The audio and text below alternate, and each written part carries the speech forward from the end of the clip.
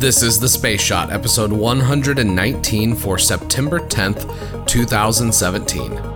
GRAIL and The Wrath of the Roadtrip. Hey everyone, welcome to The Space Shot, your daily space history, pop culture, and news fix. I'm John Molnix. Earlier this afternoon, I was able to see Star Trek II: The Wrath of Khan in a movie theater, and it was awesome to see that movie on the big screen for the first time.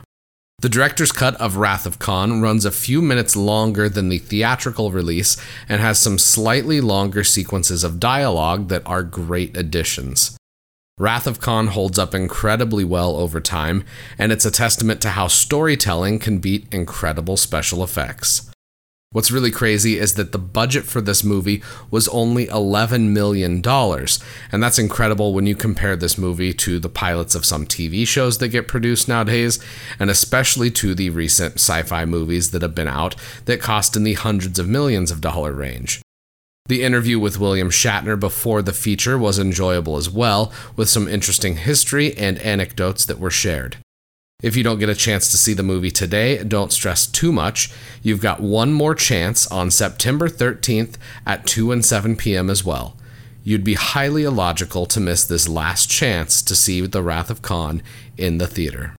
Interestingly, on another note, when I was driving home today, I was on the phone with my mom a bit, and we realized the first movie I remember seeing in theaters was Star Trek VI: The Undiscovered Country. It came out just before my 5th birthday, and the scene that I remember most vividly is when Spock mind melds with Lieutenant Valeris to determine what she knows about a plot to provoke further war between the Federation and the Klingons. So seeing today's movie was a great bookend for the original series Star Trek movies. I can say that I've seen the two best of the original series movies on the big screen. The mission that I want to cover today is the GRAIL mission that studied the moon in incredible detail. On this day in 2011, the twin GRAIL, or the Gravity Recovery and Interior Laboratory spacecraft, lifted off on a mission to explore the moon's gravitational field. What made the GRAIL mission so unique is that the twin spacecraft, nicknamed after launch Ebb and Flow, measured the precise changes in the distance between the two spacecraft as they flew over the moon. Using the spacecraft to measure the gravitational field of the moon in this way meant that NASA had to develop a way to, quote, measure changes in distance between the two spacecraft down to a few microns, about the diameter of a red blood cell. This insane level of precision was necessary to complete the mission objectives for GRAIL, which was to develop a vastly improved understanding of the composition of the moon's interior. Having a better understanding of how our moon is put together helps scientists understand our moon and other bodies in the solar system better than ever before. The GRAIL spacecraft were intentionally crashed into the surface of the moon on December 17, 2012, after successfully completing their science objectives.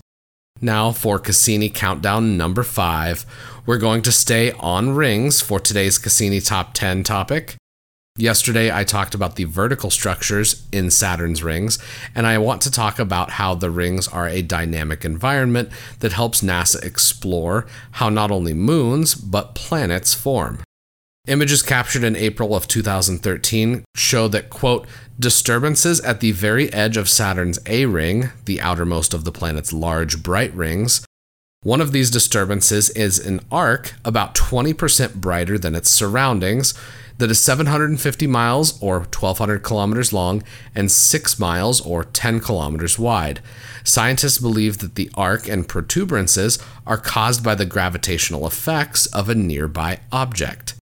While NASA stated that this object isn't getting any larger and that it may in fact be getting smaller, it's still an interesting object that could only be observed by a spacecraft like Cassini. Cassini's helped answer countless questions we've had about Saturn, and it's also helped us ask even more intriguing questions about the Saturnian system in general. In the article I'm linking to in the show notes, NASA scientists talk about the theory that Saturn's rings were much more massive earlier on in the planet's evolution, and that over time they gave birth to the moons and the rings that we see today. Check out the show notes for more information on today's episode, and be sure to connect with me on Instagram and Twitter. Find me at John Molnix. I'm always up to chat.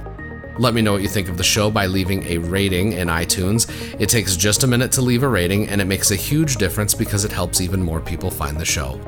I'd also appreciate if you could share the Space Shot with your friends and family, and anyone else that enjoys podcasts.